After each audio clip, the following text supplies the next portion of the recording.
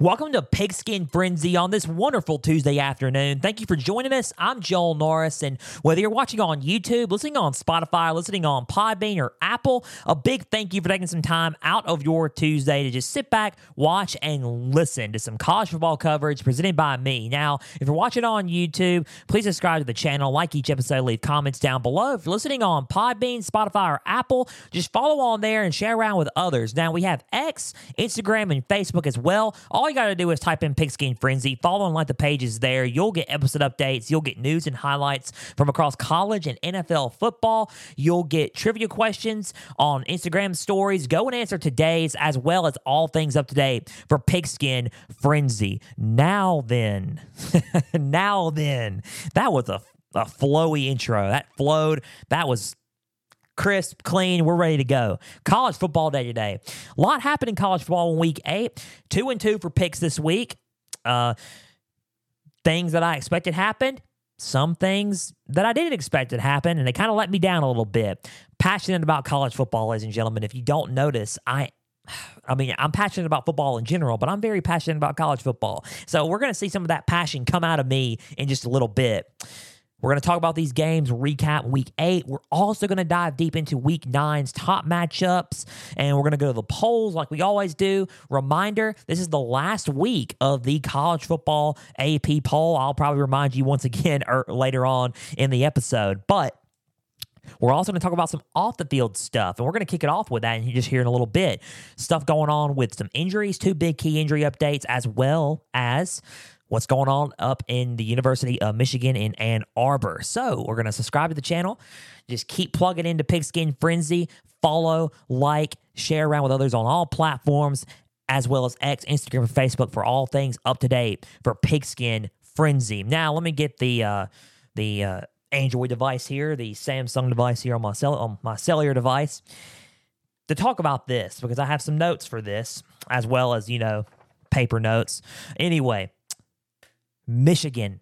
The number 2 team in the nation. Top 2 team in the nation, ladies and gentlemen. Top 2 team in the nation. When you look at them, and you think of Michigan.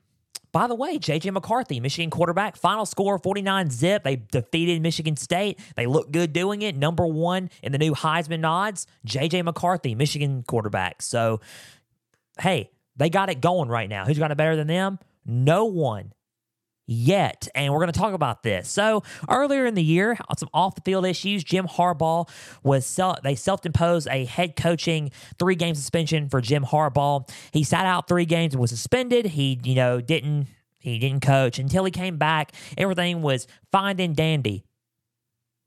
Until that big until happened. And the NCAA came out with some more stuff and some more things happened. And I'm just going to paraphrase this. Michigan is now being investigated by the NCAA for sign stealing. If you do not know about this, hence the 2017 Houston Astros. It is happening now with Michigan, and the Big Ten has been alerted. The NCAA in all of college football has been alerted now. What is going on in Ann Arbor? So now, let me just get some notes here. Michigan analyst and staffer Connor Stallions has been suspended with pay due to the NCAA investigation. He was the one that was kind of behind all of it, but this could also lend towards the coaching staff, i.e. Jim Harbaugh. What does this mean for him in general? We're going to get to that in a minute, but let's just talk about how good Pete Thamel is for reporting on this for a second. He is such a great writer for ESPN. Go and listen to his, read his stuff, and go and listen to him on College Game Day, football, you name it, on ESPN platforms everywhere. ESPN senior writer Pete Thamel quoted and tweeted, Michigan staffer Connor Stallions, he bought tickets for more than 30 games at 11 Big Ten schools over the past 3 years. This is his quote, not mine. Also, video evidence of sideline taping is expected to be sent to the NCAA this week, caught by stadium surveillance this year. What does this mean for Jim Harbaugh? Well, it seems like the NCAA is quite after Jim Harbaugh, if you ask me. They seem like they are really into, trying to catch him and trying to get him. And it's not right. I mean, all this stuff's coming to light. It's not right, and it's not at all good what Michigan is doing. It just seems like the only team that could really is really just can hold themselves back is Michigan. Now, look, when you think about bowl games and everything, this could cost you that, okay? This can get you into some major trouble. And when you look at Michigan, and I'm not going to take too long on this. I don't know if this, to answer the question about what does this mean for Jim Harbaugh, I don't really know what this means for Jim Harbaugh yet. We're going to just have to see how this all plays out. But when you look at it, I talked about this a little bit on Instagram, on social media for Pigskin Frenzy, but when you look at everything going on with Michigan right now, they got the whole world in their hands when it comes to football. See, this universe, guys, on the camera looking at me. If you're listening on audio, just picture me with my hand held up. Video, you can just see me doing this. This is the universe in the hand. Michigan's at the center of it, okay? They're in the top 4 right now with Florida State. They're in the top 4 with Georgia as well as Ohio State currently. Now, when you look at everything, Michigan right now is the most complete team in college football. Doesn't matter their schedule. Yes, their schedule is a little is a little bit on the easier side. It's not the most difficult schedule. However, when you look at them, they are the most complete team in college football when it comes to offensive line, front seven, everything. They are the most complete team on all sides of the ball, special teams, defense, and offense. They are the most complete team in college football. They have the whole world in front of them. The only thing that can stop them probably from winning the national championship or being in it is themselves. And I truly wholeheartedly believe that. And we're going to get into that with the on-field stuff about Michigan here in a little bit when we talk about Penn State and Ohio State, because I really want to talk about that game here in a little bit. But Michigan suspends staffer Connor Stallions for, I guess he was the sole perpetrator or one of the perpetrators behind the sign stealing. We'll have more updates on this as this investigation continues, but right now it's looking iffy. So let's just hang tight on that and what's going on with Michigan down in Ann Arbor. We'll keep up and I'll keep you guys up to date with what's going on there as we have to move on. So move on. 2 things really quick. Texas quarterback Quinn Ewers is expected to miss at least 3 to 4 weeks with a grade 2 AC joint sprain in his shoulder, his throwing shoulder. What does this mean for BYU Saturday? Well, according to a lot of sources that I know that I've been hearing, Texas may start quarterback Malik Murphy and may get to play, you may get to see freshman sensation phenom Arch Manning coming into the game against BYU. So Quinn Ewers is out. Huge loss for Texas. How is this going to affect before the Big 12 title game? I don't know, but you lose Quinn Ewers, star player there. That he's kind of the big key to your offense. We're going to see how that plays out for BYU. Now, another update before we go into the Utah USC game later, and this is probably going to be that USC is going to be a theme of this episode. Just keep on track with me here. Utah after the game against USC, Kyle Whittingham, head coach of the Utes, has announced that quarterback Cam Rising will not play this season. He will not play. He is still recovering from a torn ACL that he suffered against Penn State in last year's Rose Bowl game. He is out for the remainder of the year and will not start. It's looking like Bryson Barnes may be the guy for them heading into the rest of the games this year. They have Oregon this week. Keynote, it's at Salt Lake. It's in Salt Lake this season, so let's keep that in mind. So big injuries. We got the off the field stuff happening. How are we feeling? We're feeling pretty good. Keep plugging in, please. I'm glad you're feeling good. Now, talked about the off-the-field issues. Michigan, we talked about what's going on with, happening with the off-the-field injuries with Quinn Ewers, quarterback. He's out for 3 to 4 weeks, and Cam Rising's out for the year. Let's talk about some college football games. Now, let's recap Week 8 before we go into the polls, and then we'll go into the Week 9 top matchups. Now, Week 8, let's just kick it off really simple. Florida State, Duke. I am going the opposite here. I'm just going to randomize these games. The top matches we talked about, let's starting off with Florida State and Duke. I said that it was going to be a closer game at first with Florida State pulling away. I was right. Final score, Florida State 38, Duke 20. It was 20-17 at half. And then Florida State ends up pulling away. And they look good doing it, right? They look good doing it. Jordan Travis, 27 for 36 with 268 yards and 2 touchdowns with an interception. He also had 10 carries for 62 yards and a touchdown. Rodney Hill, one of their fine running backs, 6 carries with 30 yards and a touchdown. Trey Benson had 10 carries with 26 yards. Johnny Wilson, 5 receptions with 58 yards. Keon Coleman, 2 receptions with 54 yards. Shaheem Bell, 8 receptions with 53 yards. Lawrence Toafili, 3 carries with 23 yards, 4 receptions with 40 yards, and another touchdown reception. He's also another fine back for this Seminoles team. Keziah Holmes, 3 carries with 11 yards, 7-yard touchdown reception. And the defensive back, Shyam Brown. Shyam Brown got 1 takeaway on the defense for the Noles. He was the big highlight for this Noles defense. They were solid. Florida State looked pretty solid in the second half. They started off a little bit slow. They started off a tiny bit slow, a little bit, but not too good because they kind of start, they started getting to a rhythm, okay? They started getting to a rhythm midway through the first, and then it turned into a back-and-forth game until halftime. And then Florida State ended up running away with it. They look solid. They still look like that top team in the ACC, the top team to beat, and they look like a playoff-ready team, if you ask me. 7-0 for the Florida State Seminoles. Let's go with Duke really quick. Riley Leonard did play. He wasn't supposed to play, but he suited up and played through it. Riley Leonard, 7 for 16 with 69 yards and an interception.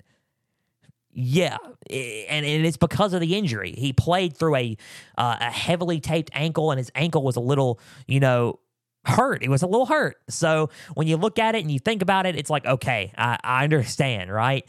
Jaquez Moore, 16 carries with 110 yards and 1 touchdown, 2 receptions with 26 yards. He was the big highlight for this Duke Blue Devils team. Jordan Waters, 13 carries with 39 yards. Shamir Haggins, 3 receptions with 19 yards. Defensive back Chandler Rivers was a highlight for this defense with 3 tackles and an interception.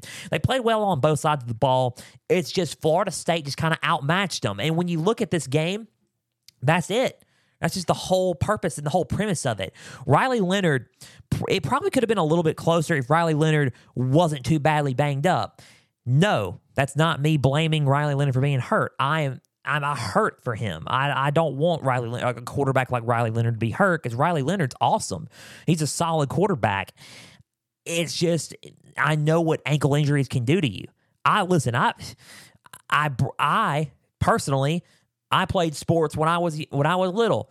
I broke my foot playing, and I was playing on a bad foot. It kind of limits you. Riley Leonard being limited is one of those things that kind of hurts Duke a little bit. But when you're playing a team like Florida State, it's going to hurt you. But when you're playing somebody else, it may not hurt you. So you have the backup come in. But Riley Leonard felt like he needed to play. He felt like he was trying to give it all he has, and he did give it all he had this past Saturday night against the Noles. But Florida State just had too much talent on the other side, on both sides of the ball, to let this game slip away from them. So final score, Florida State 38, Duke 20. Florida State 7-0, Duke 5-2. They're just going to keep rolling. Both teams are going to keep rolling. I like Duke. I'm still high on Duke. But with Riley Leonard hurt, what's going to happen to some of these, in some of these other key games they got left? So Florida State going to keep rolling. They look like a playoff team, and they look like a top 4 team coming up next Tuesday for Halloween in the playoff rankings. So Florida State 38, Duke 20. Florida State's going to keep rolling. Duke going to go to the drawing board as they got Louisville coming in, or they got to go to play Louisville next week here. So moving on, Alabama, Tennessee, the 3rd Saturday of October. I said that this game was going to be a game where it was going to be close at first. Bama pulls away at the end. Partially right, partially wrong. Tennessee in the first half played lights out. They actually had the lead 20-7. Second half, Bama, completely different team. Bama scored 27 unanswered, 27-0. It's in the second half to beat the Volunteers. Final score, Alabama 34, Tennessee 20. They could not get anything going in at half. Tennessee couldn't. In the second half, it was all Alabama from start to finish, from start of the third quarter to the end of the game, all Alabama on both sides of the ball. Now, Jalen Milroe, 14 for 21 with 220 yards and 2 touchdowns with 1 interception. Jace McClellan, 27 carries with 115 yards and a touchdown. Roydell Williams, 6 carries with 20 yards. Isaiah Bond, 3 receptions with 77 yards and a touchdown. Jermaine Burton, 4 receptions with 62 yards and a touchdown. The defense stepped up in a big way in the second half. They played with a lot of intensity, led by defensive back Caleb Downs. He picked up 9 total tackles, and linebacker Deontay Lawson picking up 12 total tackles. Let's go with Tennessee really quick before we get into this game, and we'll break it down a little bit faster than the others. Joe Milton, he played good in the first half. He kind of just slowed down and was non-existent in the second half. 28 for 41 with 271 yards and 2 touchdowns with 15 carries with 59 yards. Dylan Sampson, one of their fine running backs, 4 carries with 28 yards. Jabari Small, 8 carries with 24 yards. Jalen Wright, 11 carries with 22 yards and 7 receptions with 44 yards. Squirrel White had 10 receptions with 111 yards and a touchdown. Ramal Keaton, he had 5 receptions with 71 yards. McCollin Castles, 2 receptions with 12 yards and a touchdown. And defensive back Jalen McCullough was a big highlight for this Tennessee defense, and he racked up 7 tackles and an interception. So, when you look at Alabama and you look at Tennessee, it was one of those things where at first, and this is my thing, and I'm seeing a trending a pattern here. Bama, so far in some of these games, has either A, besides the Texas game, has either A, started slow and finished strong, or B, started great and then finished bad, or finished kind of finished low, right? This is what I'm seeing from Alabama, and that's okay. That's just who Bama's going to find a way to win. That is who Bama is this year. Alabama is a team where they're just going to find a way to scratch and claw and win. This is what I've been seeing from them all year. Run. They established the run game. They have a pretty substantial run game, and then Jalen Milroe is going to hit them with a bomb or two every now and then touchdown, Alabama, and that's how they score. That's how they play, and then they play with lights-out defense. They have a winning defense, and that's how they win their ball games. They're not Bryce Young, Jahmyr Gibbs, and, Jamison Williams and all these guys on their team. They don't have all that. Run the ball effectively, set up a deep ball every now and then to Jermaine Burton or Isaiah Bond, and then they play substantial and lights-out defense. That is what I'm seeing on this piece of paper, and that's what I saw Saturday when they played. The game itself, and when you look at it, and that's how the pace of the game, that's how they won it.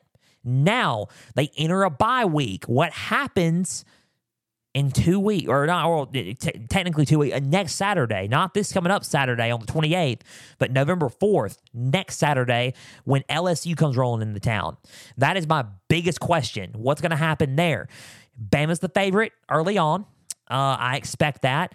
LSU looking solid on offense. That's the best offense in the SEC on paper and in just fact. You look on the field how they play in Baton Rouge on Saturday nights, how they look. They're the best offense in the SEC by far.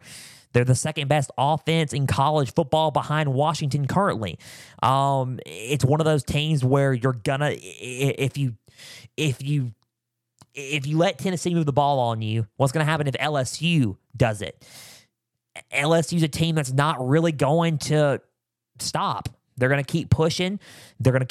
Now, back in the day, it was one of those things where was the offense for LSU? Now it's like, where's the defense for LSU? I'll break that game down later on. But Bama's going to have to find a way to, play full 60 minutes of football on the 4th. And that is my biggest question about Alabama. Can they either A, start the game strong and finish the game strong and play a 60-minute game, or is it going to be another starting slow or finishing slow and starting good, or what have you, or finishing strong or what have you? What's it going to be? That's the biggest really question that I have about Bama heading into the November 4th game against LSU. Not talent and not the will to win, because I think they could probably, I know they could beat LSU. But I know that LSU could probably slip one up on Alabama as well. That's a game that will probably decide the West, maybe, if Ole Miss has anything to say about it. So, Tennessee, what does this mean for them? They go back to the drawing board. They have Georgia coming up in a few weeks. They have Mizzou left to play. Tennessee's got a tricky game Saturday that we're going to talk about here in just a tiny bit. And I'm kind of feeling for them a little bit. So we're going to see what happens with Tennessee. They didn't really have any life on offense, sort of. It seemed like they were kind of predictable in the play calling aspect of it. Their defense was holding them as long as they could, but the running game was kind of slowing them down on defense in the second half. And I think that's what I expected a little bit as Alabama pulled away, and that's what I was expecting, when it came to Bama. And in this game, Alabama really won the game with defense. Joe Milton got a late in the game, fumbled the ball, almost like a strip sack and a fumble, and Bama took it in for a scoop and score to ice the game. So I kind of felt like Tennessee just kind of was a little bit more predictable a little bit in the second half, kind of slowed down, and on the defensive front for Tennessee just kind of got tired. Their defense is stingy. And I think they could play a little bit better defense than that, what I saw. But they just got tired and outmatched in the second half by a strong Alabama team. And that's pretty much it about Tennessee. So final score, Alabama 34, Tennessee 20. Bama's on bye this week. Tennessee, they got a tricky game against Kentucky at Kentucky. So that's back-to-back road games there. We're going to talk about that one here in just a little bit. Now, moving on, we're going to talk about Ohio State, Penn State. I want to talk about that, and I'm going to add, when I was talking to you earlier about Michigan. So Ohio State, Penn State. I said Penn State was probably gonna upset them. I thought Penn State could have done it just because of the way how Ohio State's been kind of tested this year in certain aspects of the game. I thought Penn State could have provided them a challenge and beat them at that challenge, and I was wrong. Final score, Ohio State 20, Penn State 12. Ohio State did end up pulling away with the game, and I'm not really shocked because I think Ohio State could have done it, but I just expected Penn State to do it as well. So let's go with the stats, and then I'll talk to you about the game. Kyle McCord, 22 for 35 with 286 yards and a touchdown. Mayan Williams, 24 carries with 62 yards and a touchdown. Chip Trayanum, 9 carries with 22 yards, 19-yard reception. Marvin Harrison Jr., or as Gus Johnson called him, Maserati Marv, got 11 receptions with 162 yards and a touchdown. Tight end Cade Stover, 4 receptions with 70 yards. And defensive back Davidson, Ego Benson was the highlight for the Buckeyes defense with 5 tackles. Ego Benosin. My wording. He was the highlight of the Buckeyes defense with the 5 tackles. So, before we go back to Ohio State and the whole game, let's talk about Penn State's stats. And you're going to think, really? Yeah.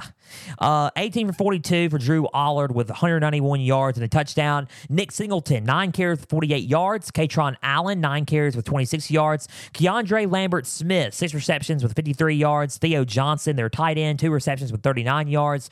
Caden Saunders, 2 receptions with 35 yards and a touchdown.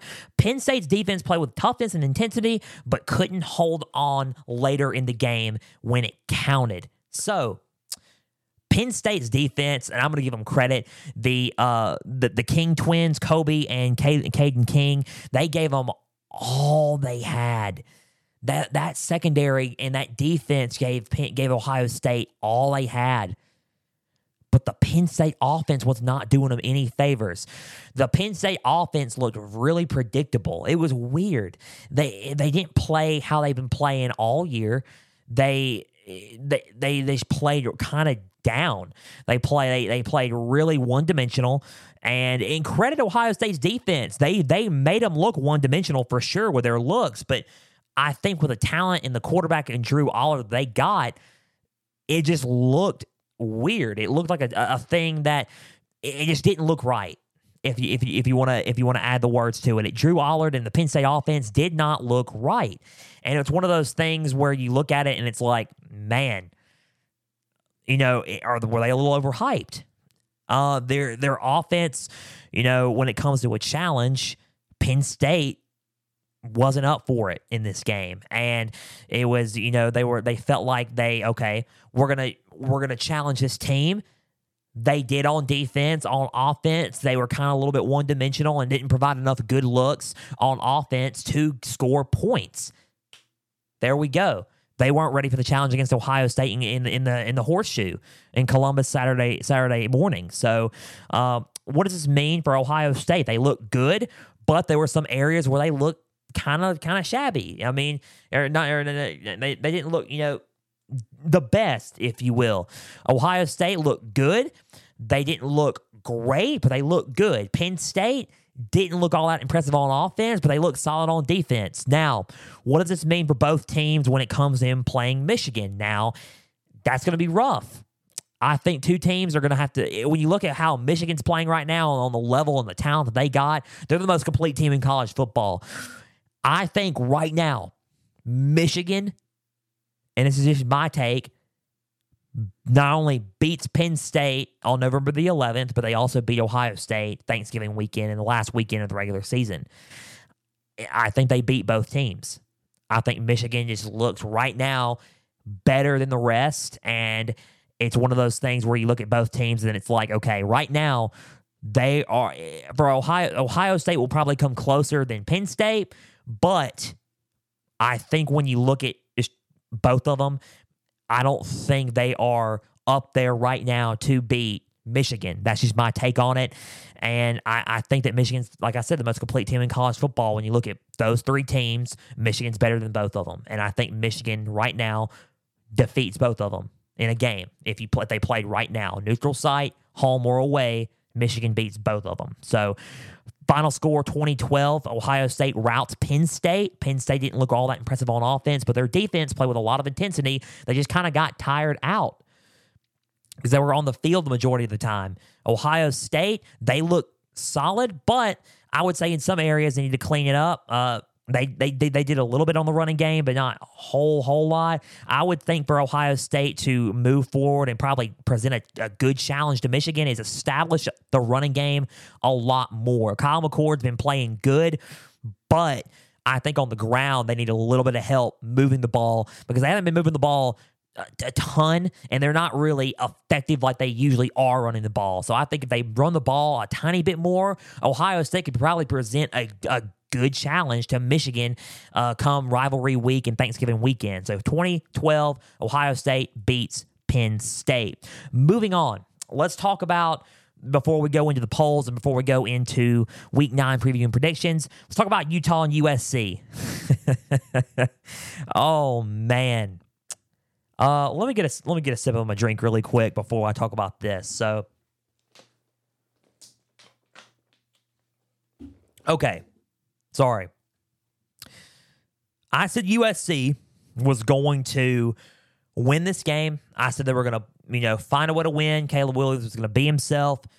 They were going to, score a touchdown late in the game.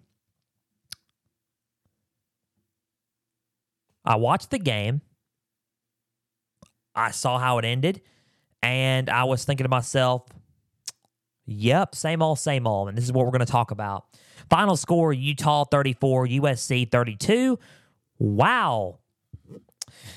And I say that with the most sarcastic expression because I was like, okay, I'm wrong, but I'm not really sure if I'm that shocked. Let's go with the stats before we head into, before we talk about the game. Utah, Bryson Barnes, 14 for 23 with 235 yards and 3 touchdowns with 1 interception, 2 carries with 57 yards and a touchdown. Jaquindon Jackson, the Texas running back transfer, 26 carries with 117 yards. 117 yards with 26 carries. Wow. Sion Vakai has been a overall athlete for this team. 5 receptions with 149 yards and 2 touchdowns, 9 carries with 68 yards and 2 tackles because he plays safety as well. Two-way player, overall stud of a player. Devon Vale, 3 receptions with 37 yards. Money Parks, they call him Money Parks, 3 receptions with 34 yards. Landon King also caught a touchdown pass, and defensive end Van Fillinger was the big component for this Utes defense. He racked up 4 tackles and a sack over Caleb Williams in that offense. Speaking of Caleb Williams, let's talk about the USC, the USC stats before I break down some notes here. Caleb Williams, 24 for 34 with 256 yards, 10 carries with 27 yards, and a touchdown. I'm going to get into that in a minute. Marshawn Lloyd, 7 carries with 86 yards and a touchdown. Zachariah Branch had 1 rushing touchdown. Taj Washington, 5 receptions with 112 yards. Brendan Rice, 5 receptions with 34 yards. Dorian Singer, 4 receptions with 35 yards. Safety Kalen Bullock added a tabbed interception from Bryson Barnes. And defensive tackle Bear Alexander notched 6 total tackles. Overall, they didn't do a whole lot as a team and as a unit on defense. And I'm going to get to that in a minute. Now, I'm going to break down the game before we go to the notes, and this is where I go in with Utah and USC. Utah, they look phenomenal. Only 1 loss, only 1 conference loss, and that was to Oregon State, because Oregon State is not a bad football team. They are not a bad football team. You got Washington, who struggled against Arizona State Saturday. They didn't even score an offensive touchdown.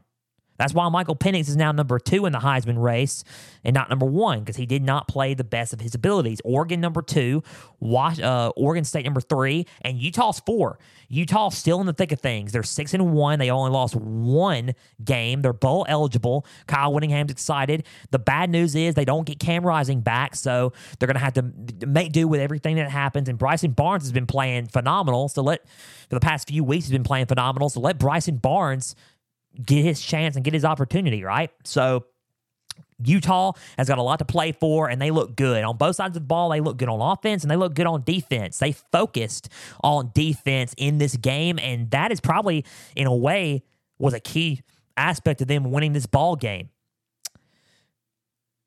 How it happened?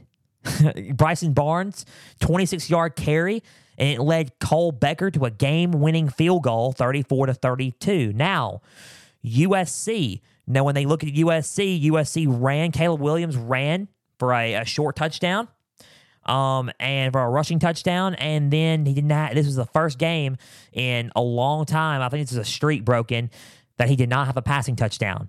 The first game probably since his OU days has not had a passing touchdown. His Heisman stocked a little bit lower now. Everybody's thinking, is he going to sit out? I'll have something to say about that in a minute. So when you look at everything, Caleb Williams ran for a touchdown, and then there was some clock left. Time management wasn't the best for Kyle Whittingham, but with Bryson Barnes taking it off and running for a 26-yard carry, the defense didn't stop them, and they kicked the field goal, and they ended up icing the game, and Utah ended up beating them in the Coliseum. Now, Utah's fine. I just talked about Utah. Let's talk about USC for a little bit. Now,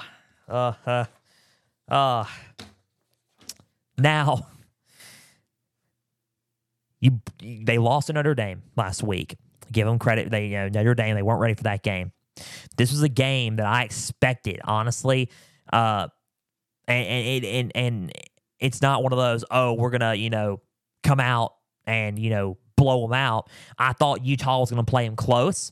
I thought this was probably going to be a good year to where USC can kind of get some revenge and pull away and get some revenge on Utah. It's a motivational game because they haven't beaten Utah in 3 years. Now make that 4 years because they lost to them this past Saturday. And Utah ends up coming out and having a perfect game plan for them and doing what they always did, and they beat them. They beat them again. That's 0-3. Let me just go with the notes really quick. Utah is now the first team since the Pac-12 expansion in 2011 to beat USC 4 games straight. Lincoln Riley is 0-3 against Utah. USC's defense gave up 482 total yards. 482 total yards. Now, let me look up. And I'm on my phone here for a second. when you look at the rankings on defense, total defense, when you look at total defense, they are kind of far down. I would say in the hundreds. I think last time I checked, it was 104.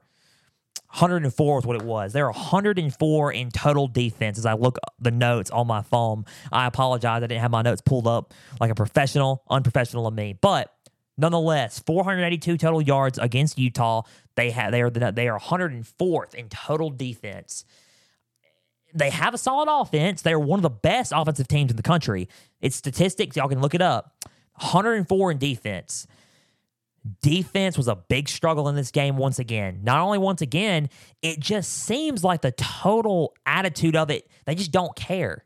And it's one of those things where it's like, oh, we do care. And they may care, but they act like they don't. Like when you look at the team overall, they act like, okay, we're USC. It's, we're going to go in there and win, win it all. Here's the thing. Besides Cal, I expect them to fully beat Cal this Saturday. After that, the November 4th, November 11th, November 18th, those are some 3 games that you probably got to come to play for. You have you have Washington, Oregon, then UCLA, back to back to back.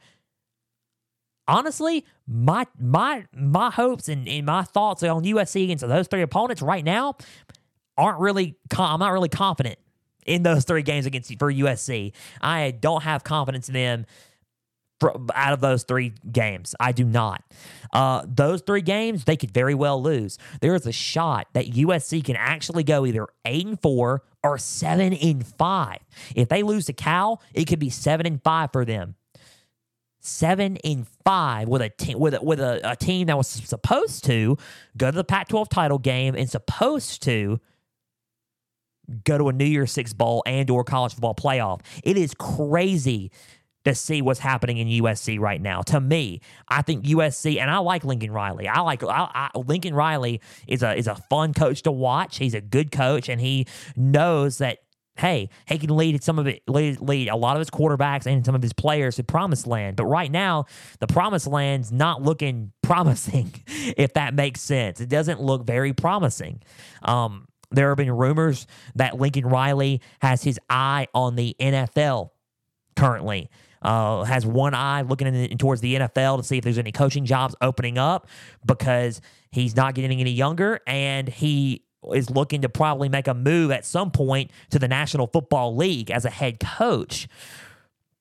If he is indeed, as a rumor, putting out feelers, quote unquote, for the NFL, what does this mean for USC?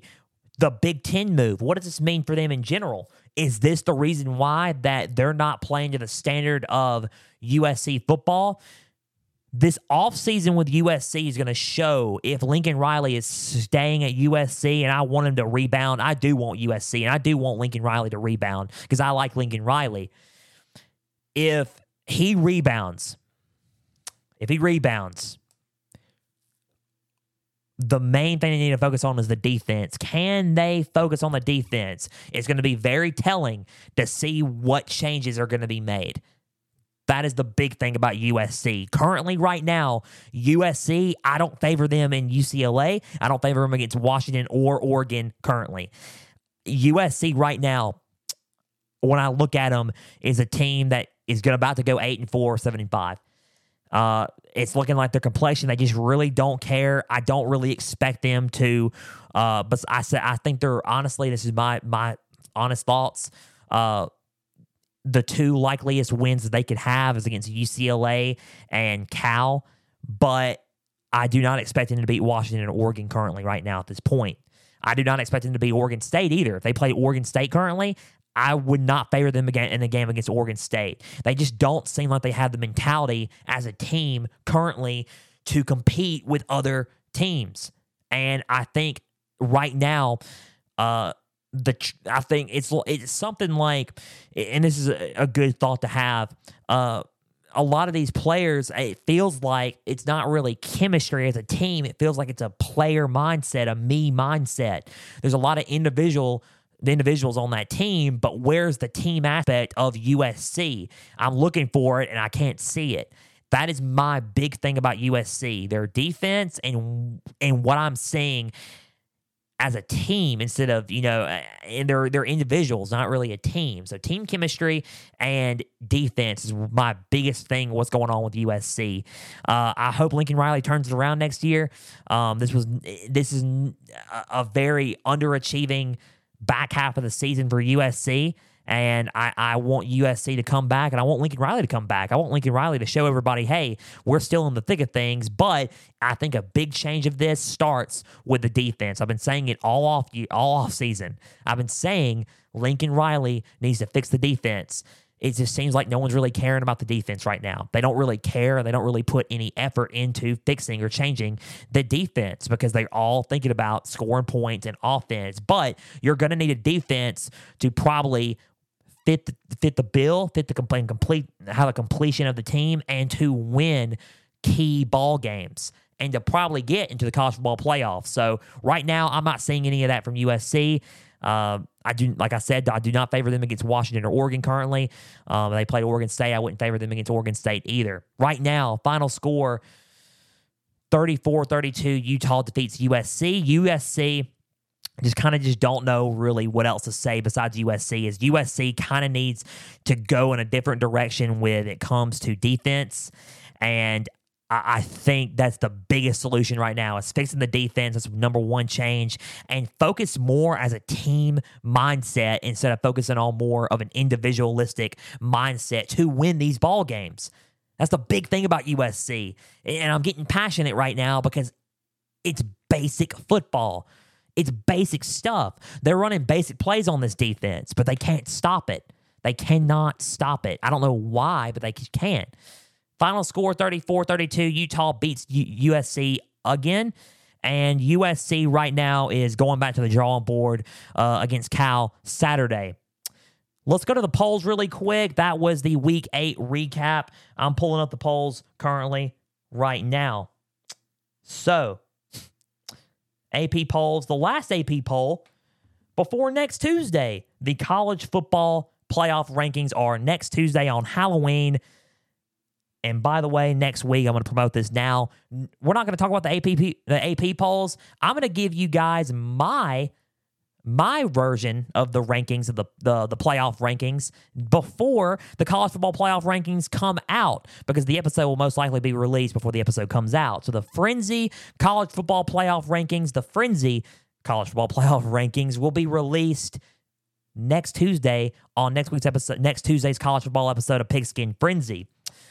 I'm excited about that. I told you I was going to do something with the rankings. I'll make up my own rankings, and I will give you who's my number 1 to who's my 25. So let's go with the AP polls for the last time this season.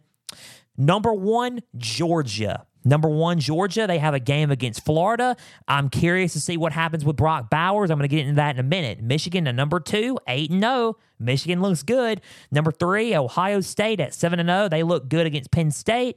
Look good. I wouldn't say phenomenal, but they look good. Florida State looked pretty solid against Duke. They pulled away late. Washington kind of looked not the really the best team. They didn't have a good game against Arizona State, but they're still at number 5.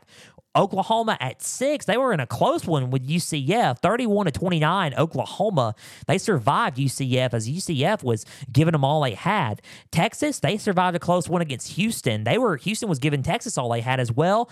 We're going to see how Malik Murphy and/or Arch Manning does coming up against BYU and in the next 3 to 4 weeks with Quinn Ewers being out with that AC joint sprain. Number 7, Texas. Number 8, Oregon. They look solid against Washington State. They had a prime good game there. They have a tough game against Utah Saturday. Let's see what happens there. Number 9, Alabama, moving up 2 spots from 11 to 9. They're back in the top 10. They're number 9, and they're on bye after a tough and good win against Tennessee for an SEC West showdown and a matchup that could decide the West against LSU. Number 10, Penn State. They dropped 3 spots from 7 to 10 after a tough loss to Ohio State in the shoe. They're 6-1. Oregon State moves up from 12 to 11. They look solid. Another good win for Oregon State. Ole Miss, they beat Auburn in a tough one. Ole Miss kind of looked a little slow in the game on offense, but they found a way to get it done with Jackson Dart leading the way for them. They're at number 12. Utah, number 13, after beating USC. They move up one spot. Notre Dame moves up from 15 to 14. They're at 6-2, number 14 there. Number 15, LSU. LSU look solid against Army. They move up from 19 to 15, 4 spots there. They look pretty good. Jaden Daniels is now in the thick of the Heisman conversation. 62-0 against Army. Impressive game there. It only takes a couple things to happen. One, you got to beat Alabama, and two, Ole Miss has got to lose one game. They got to lose to either A&M or Georgia, and that should do it. And LSU, if they win out, wins the West. So let's see what happens there.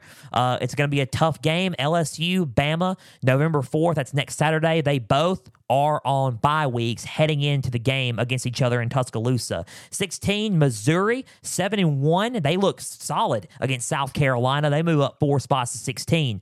North Carolina surprised me. They lost a tough one, a 31-27 game to Virginia. Virginia's now 2-5. Heartbreaker loss.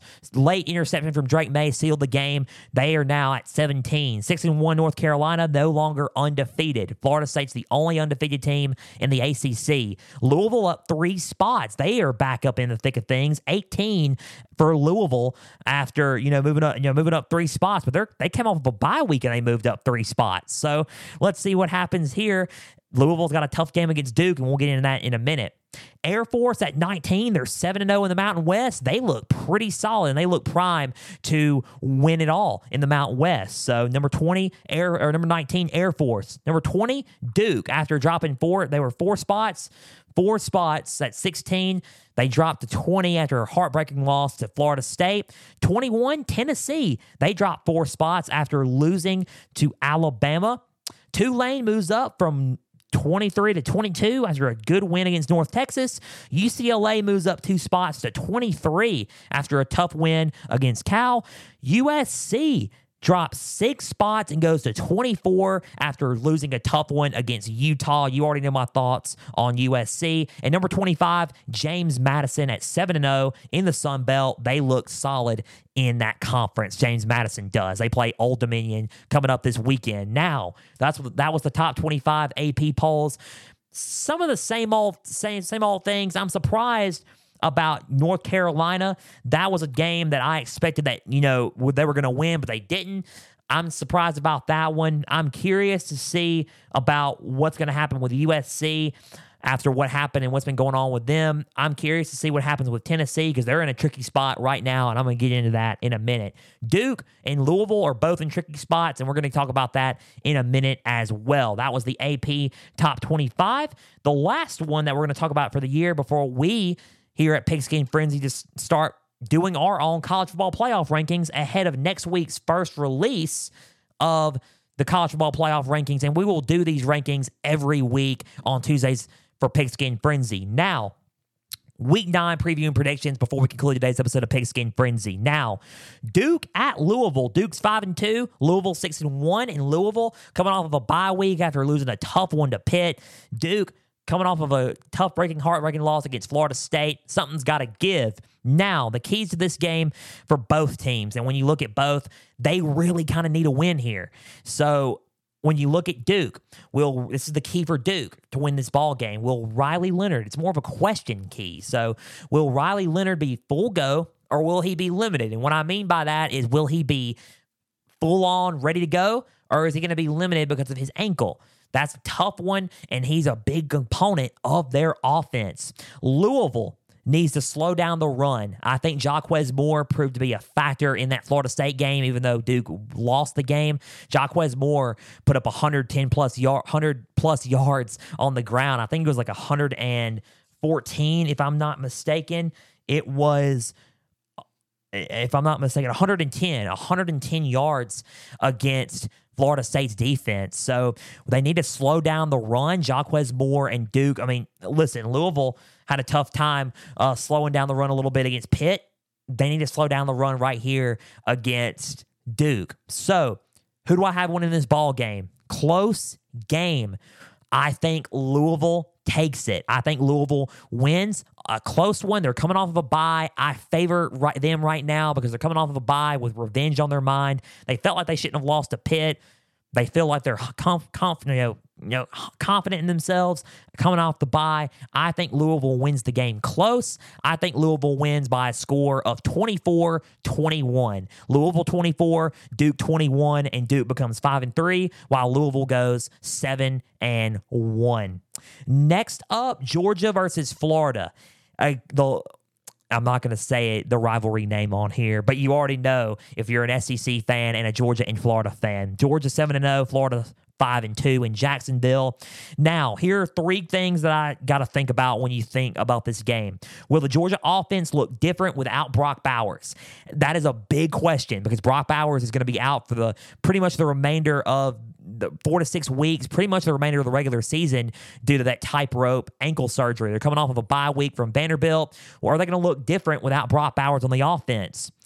Now, my question to that answer is yes. I think they're going to look a little bit different without Brock Bowers. I think Brock Bowers was a big part of that team and a big part of that offense. So, here's their key. This leads into my key for Georgia. They need to find a way to get Ladd McConkey as their go-to guy. Wide receiver Ladd McConkey is an absolute animal. He is a pretty much a solid football player for this offense, and if you get him going, Ladd McConkey can be a hard guy to stop. So, find Ladd McConkey as the go-to guy in place of Brock Bowers in the playbook for the weeks to come.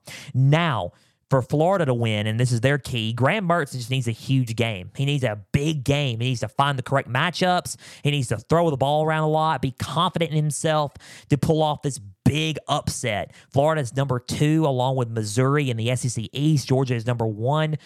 Who do I have winning this ball game?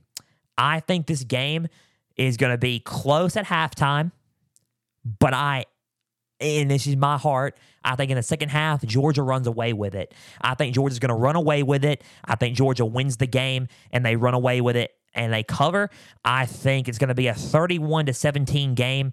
I don't think they really cover necessarily. I think they almost cover, but not really. But they pull away in the second half. Georgia 31, Florida 17, and I think Florida goes to 5-3, while Georgia goes to 8-0. Georgia 31, Florida 17. They pull away in the second half and defeat Florida and kind of put them back in the SEC East race with Missouri coming up on November 4th next Saturday. Georgia wins that one 31-17. Now, tricky game. And these are the last 2 games before we conclude today's episode. Tricky game here. Tennessee at Kentucky. Both 5-2. Both kind of need a win a little bit. Kentucky did not play this past week. They lost. The last game they played was against Missouri. They lost. Tennessee lost to Bama. Back-to-back road games for Tennessee. Kentucky needs a win. Tennessee needs a win. And the thing is, between these two teams, this game could go either way. It's a tricky game. They're in a spot Tennessee's in a spot right now, or if they lose, they're out of the top 25. For the playoff selections as well. For Kentucky, if they win, they're back in the thick of things in the rankings. So when you look at it, it's kind of one of those games where it's tricky, right? It's like Run DMC said, it's tricky. Okay, whatever. But you catch my drift. So, tricky game for both. Now, the keys to this one. Slow down the running game for Kentucky if you're Tennessee's defense. I would slow down Ray Davis because I think he's going to be a component in this game. He leads the SEC in rushing yards currently. He is a beast of a running back on the ground. He put up near 300 yards against Florida alone, the team that in Tennessee. Florida beat Tennessee. So, I think right now, in what Alabama did on the ground game, I would try to find a way to stop that. A&M's a good running team, and A&M they kind of slowed and they kind of slowed A&M down a little bit on defense. Tennessee ran the ball a lot on A&M. I would say establish a process where you slow down the running game for Kentucky and slow down Ray Davis. Now, for Kentucky to win, you need to establish a flow in the passing game with Devin Leary.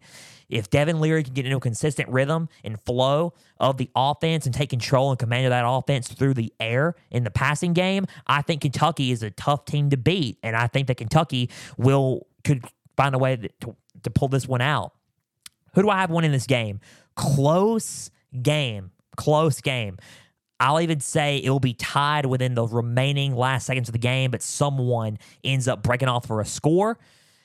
I think Kentucky is that team, and I think Kentucky wins it. I think Kentucky wins by a score of 27-20. Kentucky wins.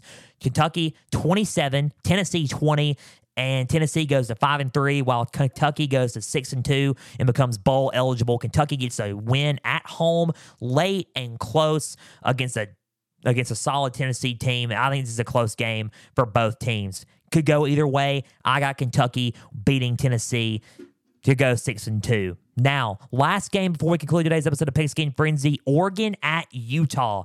Oregon at Utah. Oregon 6-1, Utah 6-1. Key to the game is this game is at home for Salt Lake City.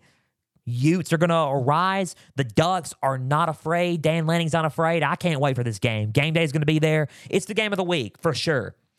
Keys to the game. I think Utah needs to slow down Oregon's running game. It's a little bit different for USC. They had a component and plan in place to stop USC's offense. Oregon's a little bit different. I think the running game, it will be established. It's according to what Bucky Irving does. I think Bucky Irving is probably, if not the best running back in the conference. And I think that Bucky Irving is a guy that you need to watch out for specifically. They got a handful of running backs in that Oregon locker room, but when you look at that team and you look at that running game and what they do, they're top 10 in running and on offense. I would try to figure out a way to slow down that running game if I'm Utah. When you look at Oregon and what they need to do, I think a good key right here is find the perfect matchup with Troy Franklin. Line him up against, anybody that he could go up against. He may could go up against a Sion Vakai. If he can go up against a Sion Vakai, then maybe you can slip a couple of passes to Troy Franklin and let him cook and let him work. Troy Franklin is one of the most underrated receivers in college football, and it showed in the Washington game, even though they lost that game, and it showed in a lot of their other wins, including against Wazoo last week. Find the perfect matchup with Troy Franklin to see if you can get some, make him a big factor in this game, pretty much, and then try to win the game with, by making him a factor. Who wins this game? Close game, I think. It's another close game. I honestly think, though, in the end, Oregon does enough to pull away and beat Utah. Oregon gets the win, and they beat Utah probably by a score of 31-24. I say Oregon wins 31-24. Oregon 31, Utah 24. Utah's a solid team, but I think Oregon is just a tad bit better right now, and they are a little bit more complete in other in the aspects of the game than Utah. 31-24, Oregon wins it, and Utah goes to 6-2, while Oregon goes to 7-1 in the thick of things in the Pac-12. That just about does it for Pigskin Frenzy. A big thank you for taking some time out of your Tuesday to just sit back and watch and listen to some college football coverage presented by me. Now, if you're watching on YouTube, please subscribe to the channel, like each episode, and leave comments down below. If you're listening on Podbean, Spotify, and Apple, share around with others and follow on there as well. X, Facebook, and Instagram. All you got to do is just type in Pigskin Frenzy. Like each episode, follow, like the pages there. You'll get episode updates. You'll get news and highlights from across college and NFL football. You'll also get trivia questions on Instagram stories. Go and answer today's once again, as well as all things up to date for Pigskin Frenzy. Now, we will be back Thursday for a NFL edition of Pigskin Frenzy. A lot's happening in the NFL. We'll recap, week 7 of the NFL, and we will look ahead to week 8 of the NFL Thursday. I'm Joel Norris, signing off. We will see you Thursday for that edition of Pigskin Frenzy, and for everybody out there, stay the course.